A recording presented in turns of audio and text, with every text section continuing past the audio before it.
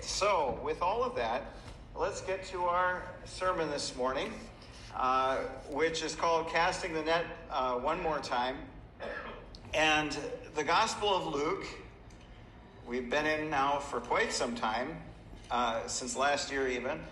It records the life and ministry of Jesus, and thus far we looked at the birth stories of John the Baptist and Jesus, a brief account of an event from the boyhood of Jesus where he went to the temple, and we learned about the ministry of John the Baptist, the preparation that Jesus went through for ministry, including his temptation and his beginning to teach in synagogues. Along with this, we have seen in the last couple weeks the accounts of some healing stories, the miracles and casting out of demons that Jesus did in the very beginning of his ministry.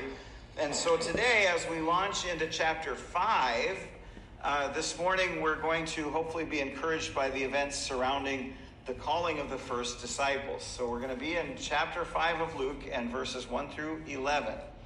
And I'm going to read it, and then we're going to see what we can get from this. I think the Lord's got some great encouragements to us and some lessons for us to take with us and process. Starting in verse 1, Luke writes, "On one occasion, while the crowd was pressing in on him to hear the word of God, he was standing by the lake of Gennesaret, and he saw two boats by the lake, but the fishermen had gone out of them and were washing their nets. Getting into one of the boats, which was Simon's, he asked him to put out a little from the land. And he sat down and taught the people from the boat. And when he had finished speaking, he said to Simon, 'Put out into the deep and let down your nets for a catch.' And Simon answered, 'Master, we toiled all night and took nothing. But at your word, I will let down the nets.' And when they had done this, they enclosed a large number of fish, and their nets were breaking. They signaled to their partners in the other boat to come and help them. And they came and filled both the boats, so that they began to sink. But when Simon Peter saw it, he fell down at Jesus' knees, saying, 'Depart from me, for I am a sinful man, O Lord.' For he and all who were with him were astonished at the catch of fish that they had taken. And so also were James and John, sons of Zebedee, who were partners with Simon. And Jesus said to Simon, 'Do not be afraid. From now on, you will be catching men.' And when they had brought their boats to land, they left everything and followed him." It's quite an amazing story, and there's many lessons and many encouragements in it. So let's look closely to see what we can find. We'll go back for a moment to verse 1. "On one occasion, while the crowd was pressing in on him to hear the word of God, he was standing by the lake of Gennesaret." So we've already seen Jesus has drawn much interest in himself through his teaching and through his healings. His reputation is growing, and many people are coming out to see him. In this case, he's standing out by the lake of Gennesaret, also known to us in other scriptures as the Sea of Galilee. The crowd is pressing in on him to hear the word of God. This shows us that people were not just following him because he told stories well, or because he was entertaining them. They were coming to hear the word of God. In verse 2, then, it says, he saw two boats by the lake, but the fishermen had gone out of them and were washing their nets. Now, fishermen in that day, before there were nylon or polyester ropes, they needed to be extra careful to both wash and dry their nets after every use. Otherwise, the ropes would rot or get mildew and mold in them. And moldy ropes would not keep their strength, and so it was important to wash and dry the nets. And so we know then, before Simon even says so in verse 5, that these men have already been out in the water, and we're going to learn in a bit that these two boats were working together. In verse 3 then, getting into one of the boats, which was Simon's, he asked him to put out a little from the land, and he sat down and taught the people from the boat. So outdoor preaching can be hard enough, with the voice of the speaker competing with the birds and the breezes. And even more so if this crowd were on the same level as Jesus, it would be difficult for anyone not close to him to see him, so he gets on the boat. He asks Simon to put a little bit out from the land, and then he proceeds to sit down in the boat. And rabbis would sit when they taught. Their students would normally take a position on the ground, while the teacher sat a little elevated although sometimes they may sit in a smaller group just on the same level, which presents much less difficulty if there's less students. And you will find phrases both in the Bible and in ancient literature, something to the effect it'll say someone was sitting at the feet of their teacher or their rabbi. Now, since Jesus is up on the boat now and elevated above his listeners, they can both see him and hear him more clearly. Now, I'm not criticizing anyone, but I've known pastors that feel it's better to speak from the floor at the same level as their congregation is sitting. And this way they feel they're being humble, perhaps, or that being up higher somehow may make them less approachable. But the reason that most churches have a platform for the pulpit is not to make the pastor seem higher than anyone or more esteemed in the faith or anything like that. It's simply a way to ensure that people have a better opportunity to see. And my youngest daughter could tell you this. Earlier this week, she had trouble seeing at a performance, and this was because the performers were at the same level as the audience. And even though we were only 3 or 4 rows back, the people in front of us blocked part of our view. Now, in some churches, such as the famous Coral Ridge Presbyterian Church in Fort Lauderdale, the Church of Dr. Kennedy, the pulpit is really high up. And if you were to visit St. Andrew's Church, which was Dr. Sproul's church in Sanford, north of Orlando, you'll find the pulpit so high they actually have stairs going up to it. And in that great American novel, Moby Dick, there's a long scene recorded of a great sermon given by a pastor in a church in a fishing town that likewise he had to get way up into the pulpit to preach and climb a ladder to get there. Now, in those churches that have the pulpit very high, of course, a practical reason is part of the reasoning, and that's what I mentioned. It makes the preacher easier to see.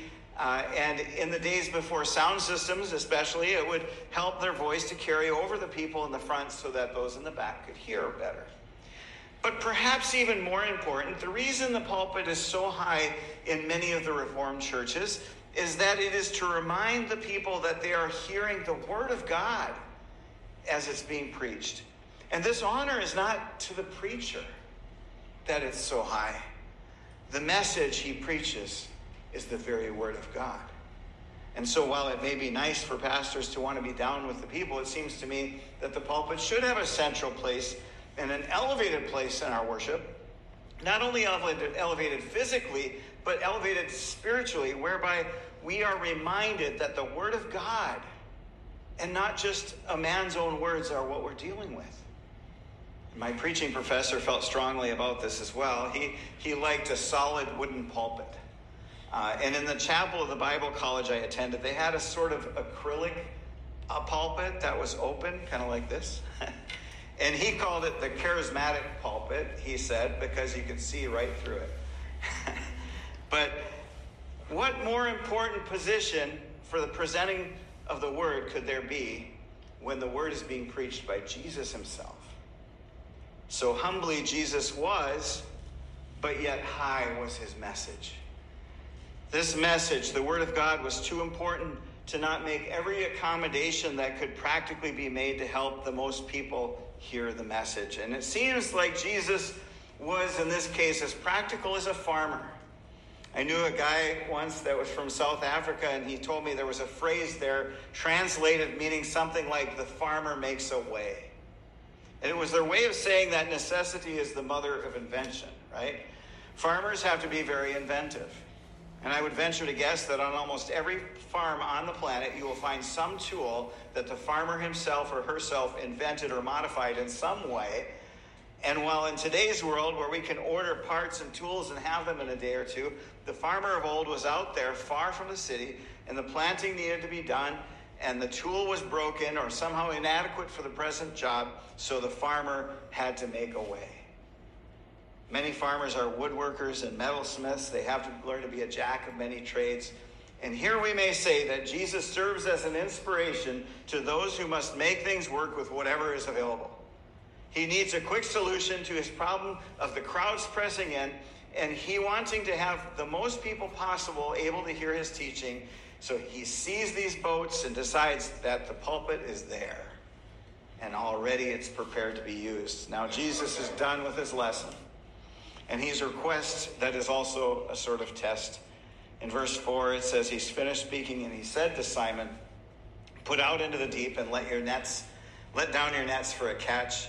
And Simon answered, Master, we toiled all night and took nothing, but at your word, I will let down the nets.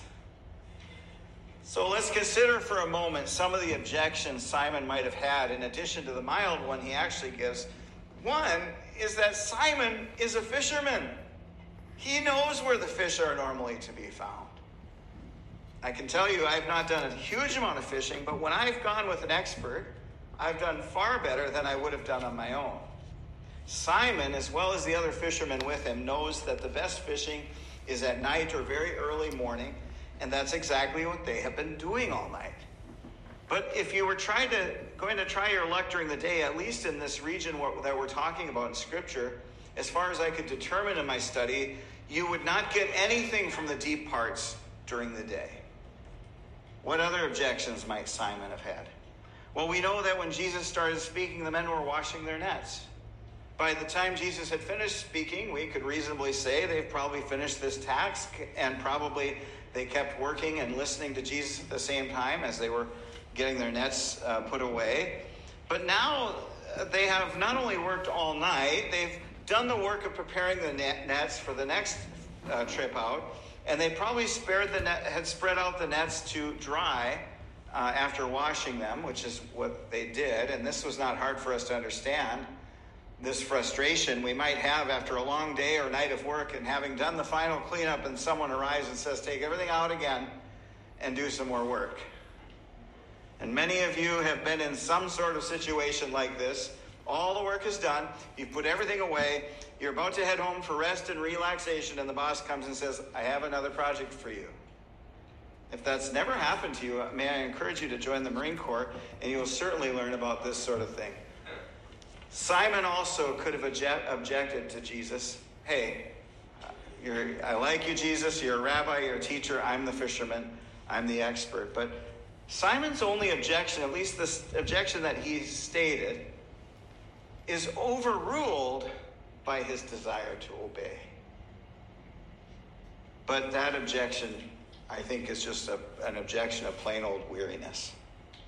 We toiled all night and took nothing. Weariness. Perhaps frustration, too, that the hard work had no results to show for it. If we do a day's worth of hard work, we hope to have something to show for it at the end. It also may indicate that Simon thinks this is just not a good day for being out in the water again. And he probably would just rather go take a siesta and come again to try in the nighttime.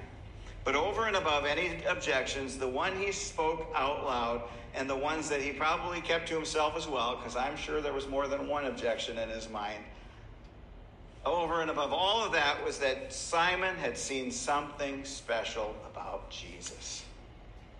He had certainly met him before. Jesus had healed his mother-in-law. Jesus had made an impression on Simon. He had heard some of the teachings of Jesus by this point. And what comes from hearing?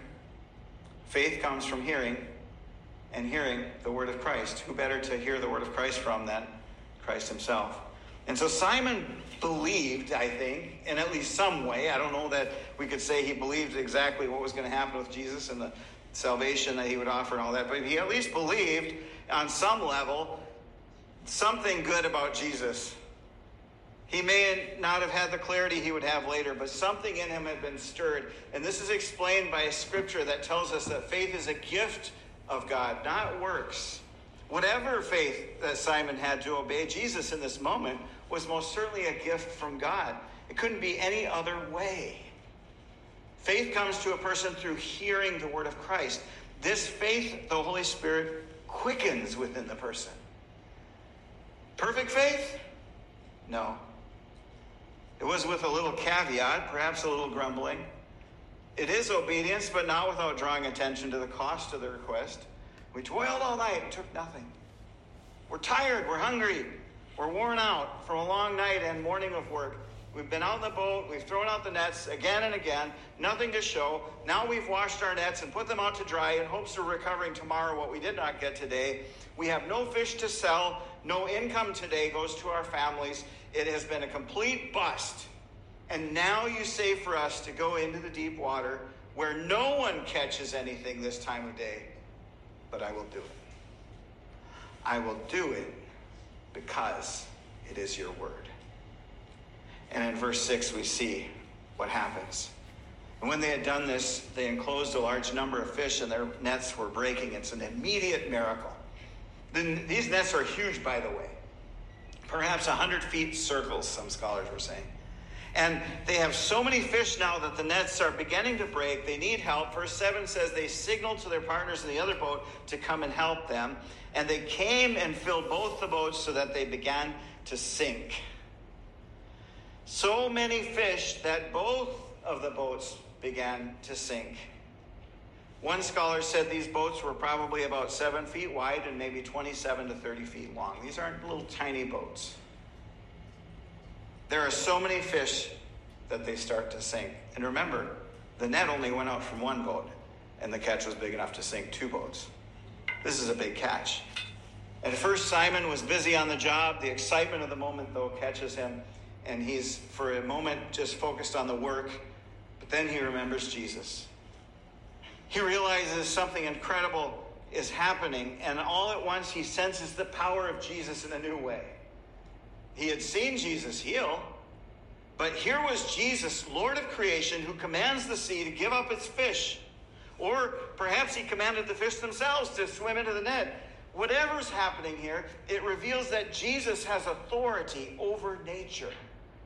And at the same time, it reveals the holiness of Jesus. Holiness means separateness. Jesus is so set apart from them. And holiness also means perfection. And Peter is like Isaiah and like many who encountered God before him. He's frightened at the holiness of Jesus. And anyone who has spent any time at all reading or listening to the late Dr. R.C. Sproul will not be surprised that in his commentary on Luke, his entire focus as he writes about Luke's narrative is the holiness of God. It is one of the top 5 books I recommend to people, The Holiness of God by R.C. Sproul. But even in his commentary on Luke, he can't avoid the topic which consumed his whole life and ministry, that he wanted people to understand that God is holy. Simon realizes he's profane and God is holy. Jesus is holy. And that is something we all need to understand. This is the best explanation of Simon's reaction. It is interesting that suddenly, after calling him Simon throughout this narrative, suddenly Luke adds the name Jesus would later give him. I can't help thinking that Luke did this to mark a significant moment and how important it was in the faith story of Simon called Peter. Because now all of a sudden he's been calling him Simon through the whole passage, and all of a sudden in verse 8 he says, when Simon Peter heard it, he fell down at Jesus' knees, saying, depart from me, for I am a sinful man, O Lord. When Isaiah was in the presence of God, he had a similar response. Isaiah 6:5, he said, woe is me, for I am lost. I am a man of unclean lips, and I dwell in the midst of a people of unclean lips, for my eyes have seen the King, the Lord of hosts. You cannot encounter the holiness of God without realizing your own sinfulness. Every person recorded in Scripture who was given any kind of a glimpse of the holiness of God had the same reaction. I'm a dead man. The feeling of being in the presence of a holy God, the sudden and much more clear understanding than one ever had before of their own wretchedness, it's indeed a frightening thing. He begs Jesus to go away, showing that he's really not in his right mind since they're out at sea. This is not a command, by the way, in the sense that he's speaking and giving orders to Jesus. You need to understand that. Rather, it's something like begging him to get away. After Jesus healed the 2 men with demons and they went into the pigs, the people begged him to leave because people who encounter the holy are scared for their lives. In Matthew 8:32-34, where we see that account of the demons being cast out, he said to them, go. So they came out and went into the pigs, and behold, the whole herd rushed down the steep bank into the sea and drowned in the waters. The herdsmen fled, and going into the city, they told everything, especially what had happened to the demon-possessed men. And behold, all the city came out to meet Jesus, and when they saw him, they begged him to leave the region. It was the fish that brought attention to the Creator Jesus, who commands and is sovereign Lord over all, that Simon's reacting to.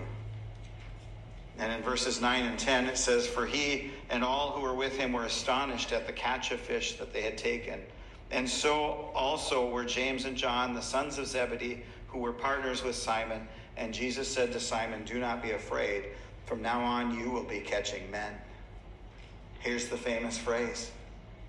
This may seem like a bit of a nuance, but our English may not help us fully appreciate what's being said here. This is a metaphor, of course. Like Simon, James, and John had once caught fish, now they would catch men. However, fish are caught to be killed and eaten.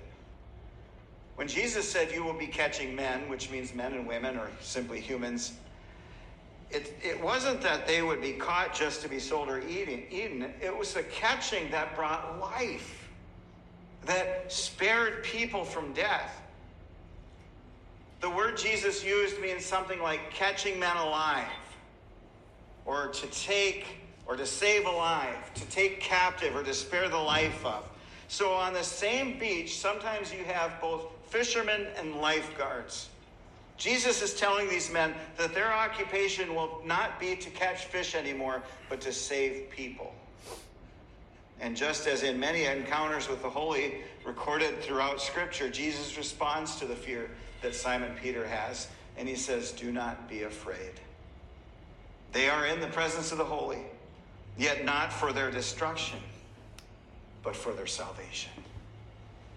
And not only for their salvation personally, but so that they will be put to good use for their Lord and his kingdom.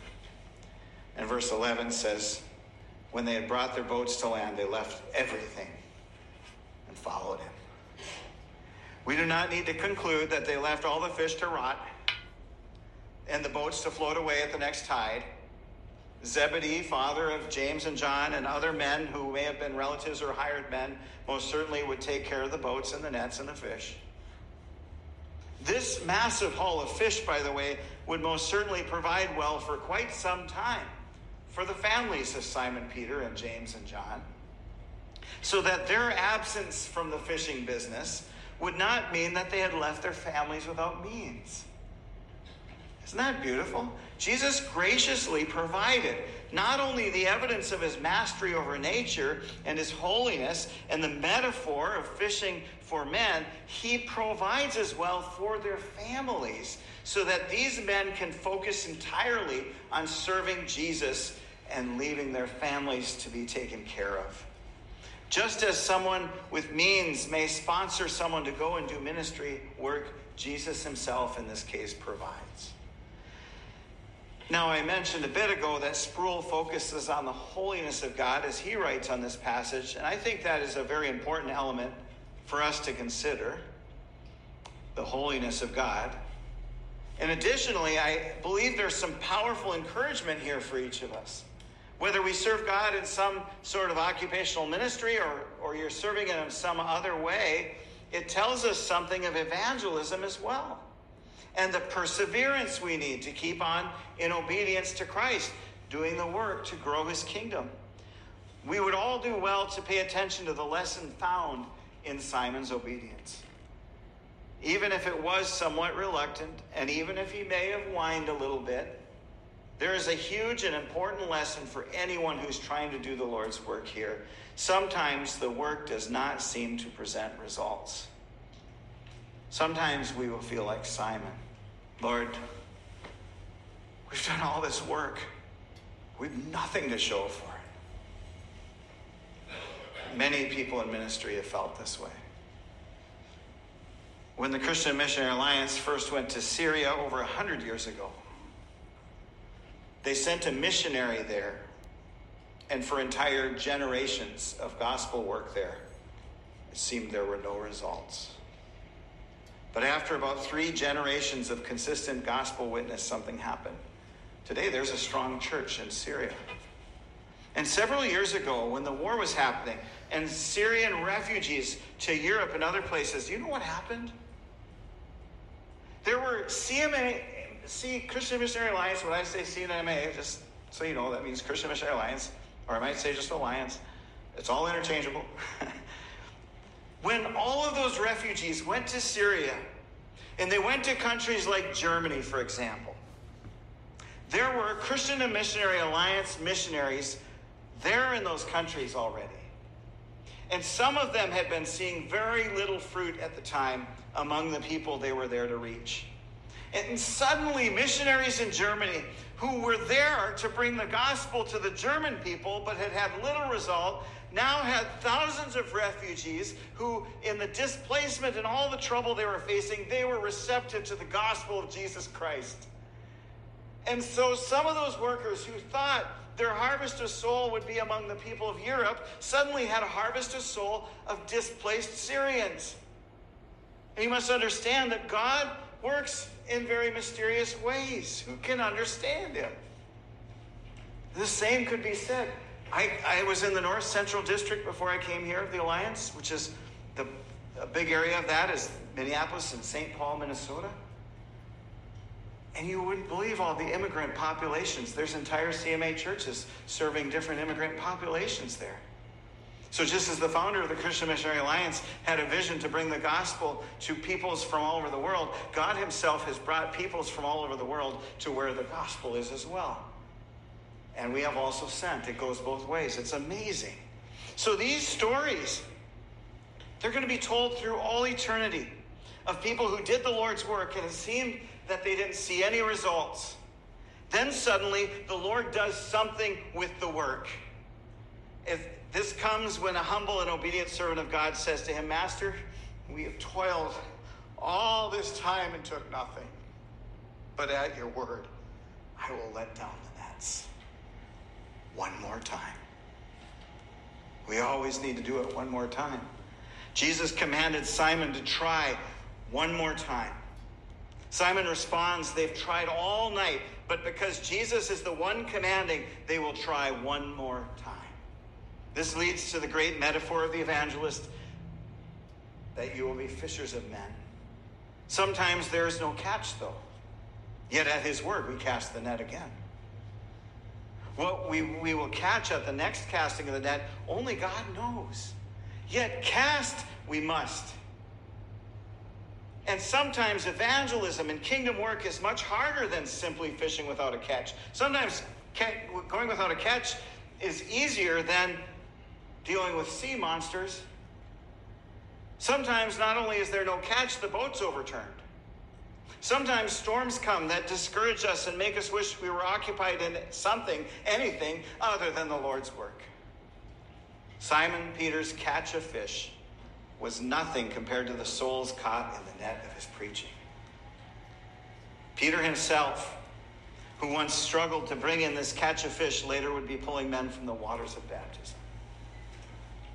I wonder if when he pulled people up in baptism, if he was brought back to this moment of time when Jesus himself orchestrated the sea and the fish to come into the nets.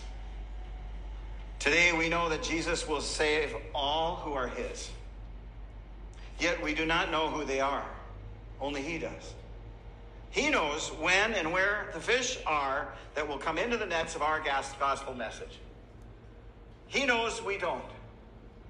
But we keep on casting the net. Jesus may indeed surprise us at times with a huge catch. Other times we may feel we are laboring in vain. Yet we must cast that net one more time. Jeremiah the prophet is sometimes called the weeping prophet. Here's a guy who preached 40 years with no converts. No one listened to him. He kept telling them exactly what God told him to say. We're going to get exiled. You're going to get exiled. You need to turn away from this sinful ways, or you're going to get exiled. Nobody ever listened. They got exiled. 40 years. Yet he was faithful. He kept preaching the message that God had given him. Moses at times, he wanted to be done with leading these stiff-necked people, right? Ministering to others can be frustrating and wearisome. But we must keep casting the net. And as with any metaphor, this can be taken too far. Many in the ministry see it as a virtue, so to speak, to burn themselves out for Jesus. Many feel they should put up with abuse from people who claim to be believers but are constantly on the attack. We must be as wise as serpents and gentle as doves. It may not be wise to do ministry at 2 a.m. as the drunks are coming out of the bar.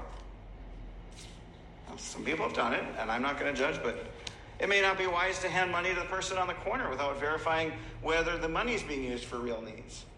Sometimes people have a sort of martyr complex where they ignore the needs of their own family to take care of others.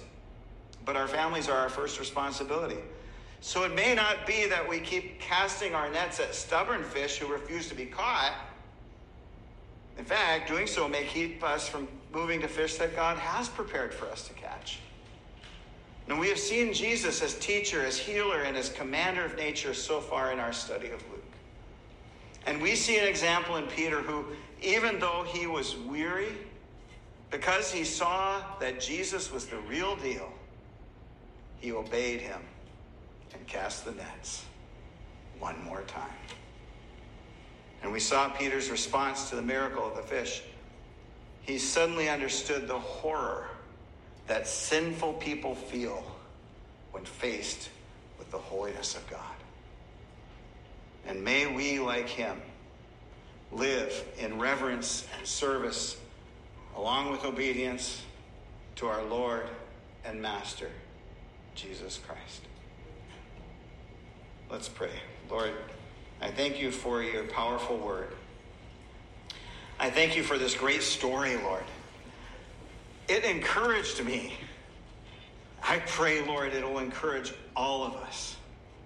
That even when we've labored and we don't feel like we're seeing the results, that we would be so desiring to obey you, that we would say, Lord, on your word, I'll cast that net one more time. May we be willing servants, and may we do it with joy, Lord, with the expectation knowing that you as coming King have already determined which fish are going to come into our nets. And may we live with that kind of confidence as we go into your kingdom work in Jesus' name. Amen.